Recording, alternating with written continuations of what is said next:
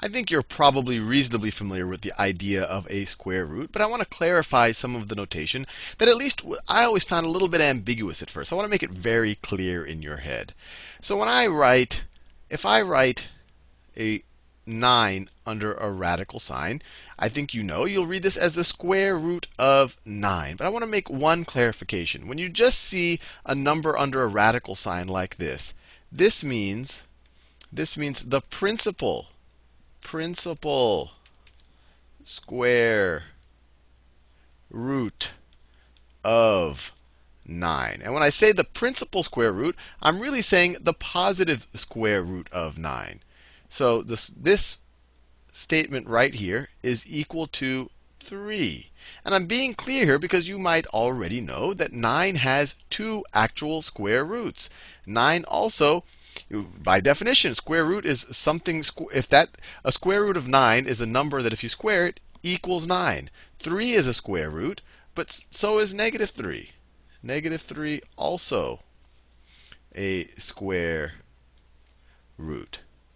But if you just write a radical sign, you're actually referring to the positive square root or the principal square root. If you want to refer to the negative square root, you would actually put a negative in front of the radical sign. That is equal to negative 3. Or if you want to refer to both the positive and the negative, both the principal and the negative square roots, you'll write a plus or minus sign. You'll write a plus or minus sign in front of the radical sign. And of course, that's equal to plus or minus 3 right there. So with that out of the way, what I want to talk about is the graph of the function y is equal to the principal square root of x. And see how it relates to the function y is equal to x. Let me write it over here because I'll work on it. See how it relates to y is equal to x squared. And then if we have some time, we'll shift them around a little bit and get a better understanding of how what causes these functions to shift up, down, or left and right. So let's make a little value table before we get out our graphing calculator. So this is for y is equal to x squared. So we have x and y values. And this is y is equal to the square root of x. And once again, we have x and y values right there. So let me just pick some arbitrary x values right here. And I'll stay in the positive x domain. So let's say x is equal to 0, 1. Let me make it color coded. When x is equal to 0, what's y going to be equal to? Well, y is x squared. So 0 squared is 0. When x is 1, y is 1 squared, which is 1. When x is 2, y is 2 squared, which is 4. When x is 3, y is 3 squared, which is 9. We've seen this before, and I could keep going. Maybe I'll add a little. Let me add 4 here. So when x is 4, y is 4 squared, or 16. We've seen all of this. We've graphed our parabolas. This is all a bit of review. Now let's see what happens when y is equal to the principal square root of x. Let's see what happens. And I'm going to pick some x values on purpose just to make it interesting. When x is equal to 0, what's y going to be equal to? The principal square root of 0, well, it's 0. 0 squared is 0. When x is equal to 1, the principal square root of x of 1 is just positive 1. It has another square root that's negative 1, but we don't have a positive or negative written here. We just have the principal square root. When x is 4, what is y? Well, the principal square root of 4 is positive 2. When x is equal to 9, what's y? When x is equal to 9, the principal square root of 9 is 3. Finally, when x is equal to 16, principal square root of 16 is 4. So I think you already see how these two are related. We've essentially just swapped the x's and the y's, right? These are the same x and y's, but here you have x is 2, y is 4. Here x is 4, y is 2. 3 comma 9, 9 comma 3. 4 comma 16, 16 comma 4. And that makes complete sense. If you were to square both sides of this equation, you would get y squared is equal to x right there. And of course, you would want to restrict the domain of y to positive y's because this can only take on positive values because this is a principal square root. But the general idea of we just swapped the x's and y's between this function and this function right here, if you assume a domain of positive x's and positive y's. Now, let's see what the graphs look like. And I think you might already have a guess of what. Let me just graph them here. Let me do them by hand because I think that's instructive sometimes before you take out the graphing calculator. So I'm just going to stay in the positive, in the first quadrant here. In the first quadrant. So let me graph this first. So we have the point 0, 0, the point 1, comma 1, the point 2, comma 2, which I'm going to have to do it a little bit smaller than that. Let me mark. So this is 1, 2, 3. Actually, let me do it like this. Let me go 1, 2, 3, 4, 5, 6, 7, 8, 9, 10, 11, 12, 13, 14, 15, 16. That's about how far I have to go. And I have 1, 2, 3, 4, 5, 6, 7, 8, 9, 10, 11, 12, 13, 14, 15, 16. That's about how far I have to go in that direction as well. Now let's graph it. So we have 0, 0, 1, 1, 2, comma 1, 2, 3, 4, 2, comma 4, right there. 3, comma 9, 3, comma 5, 6, 7, 8, 9. 3, comma 9 is right about there. And then we have 4, comma 16. 4, comma 16 is going to be right about there. So the graph of y is equal to x squared, and we've seen this before, it's going to look something like this. And we're just graphing it in the positive quadrant, so we get this upward opening u just like that. Just like that. Now let's graph y is equal to the principal square root of x. So here we have, once again, we have 0, 0. We have 1, comma 1. We have 4, comma 2. 1, 2, 3, 4, comma 2. We have 9, comma 3. 5, 6, 7, 8, 9, comma 3. Right about there. And then we have 16, comma 4. 16, comma 4 is right about there. So this graph looks like that. So notice, they look like they're kind of flipped around the axes. This one opens along the y-axis. This one opens along the x-axis. And once again, it makes complete sense because we've swapped the x's and the y's, especially if you just consider the first quadrant. And actually, these are symmetric around the line y is equal to x. And we'll talk about things like inverses in the future that are symmetric around the line y is equal to x. And we can graph this better on a regular graphing calculator. I found this on the web. I just did a quick web search. Want to give proper credit to the people whose resource I'm using. So this is my.hrw.com/math06. You could pause this video, and hopefully you should be able to read this, especially if you're looking at it in HD. But let's graph these different things. Let's graph it a little bit cleaner than what I can do by hand. And actually, let me have some of what I wrote there. So that should give you. Okay, so let's first just graph y is equal to x squared. And then in green, let me graph y is equal to the square root of x.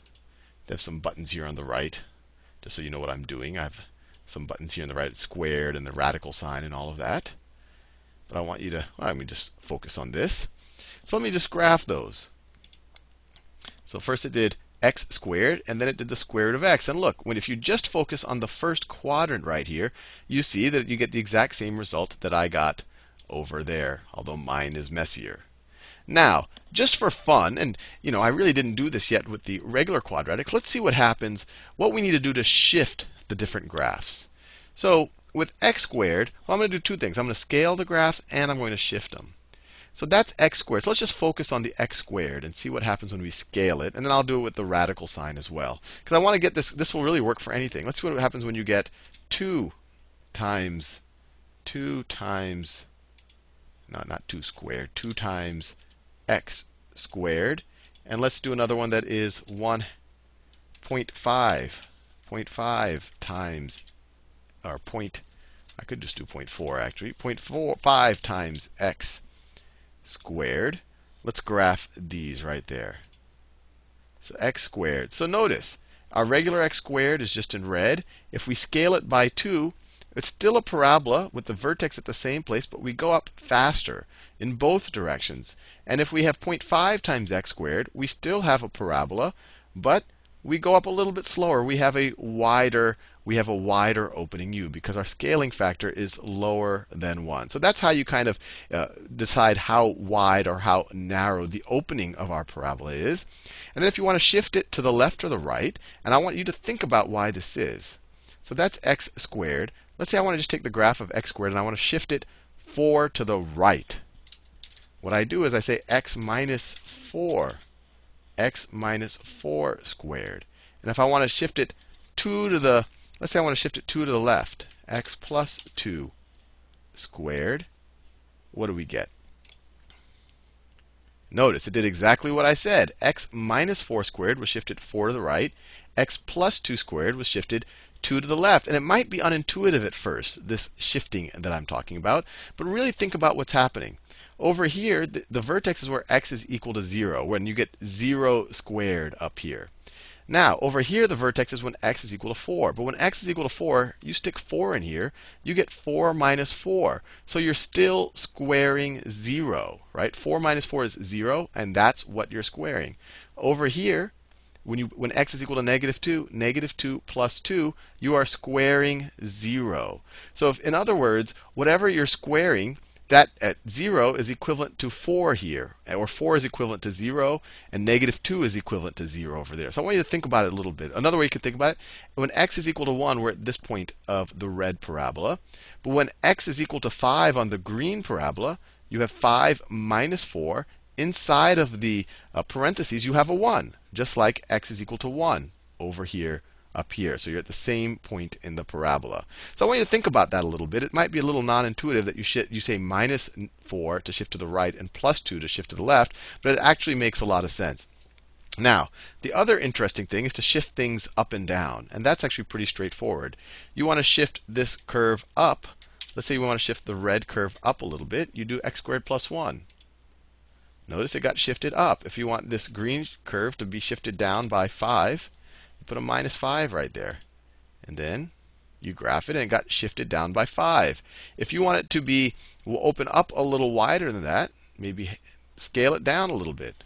Scale it down, let's say 0.5 times that. So now the green curve will be scaled down, and it opens slower. It has a wider opening. And the same idea can be done with the principal square roots. So let me do that.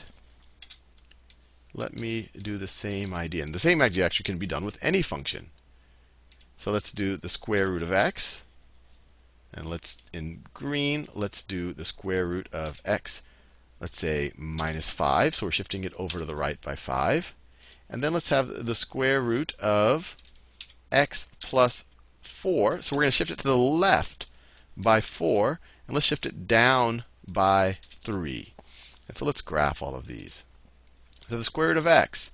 Then I have the square root of x minus 5. Notice it's the exact same thing as the square root of x, but I shifted it to the right by 5. When x is equal to 5, I have a 0 under the radical sign. Same thing as square root of 0. So this point is equivalent to that point. Now, when I have the square root of x plus 4, I've shifted it over the left by 4. When x is negative 4, I have a 0 under the radical sign. So this point is equivalent to that point. And then I subtracted 3, which also shifted it down 3. So this is my starting point. If I want this blue square root to open up slower, so it'll be a little bit narrower, I would scale it down. So here, putting a low number will scale it down and make it more narrow because we're opening along the x-axis. So let me do that. And let me make this green one, let me open up wider. So let me say it's 3 times the square root of x minus 5. So let's graph all of these. So notice this blue one now opens up more narrow, and this green one now opens up a lot, I guess you could say a lot faster. It's scaled up. And then we could shift that one up a little bit by 4. And then we graph it.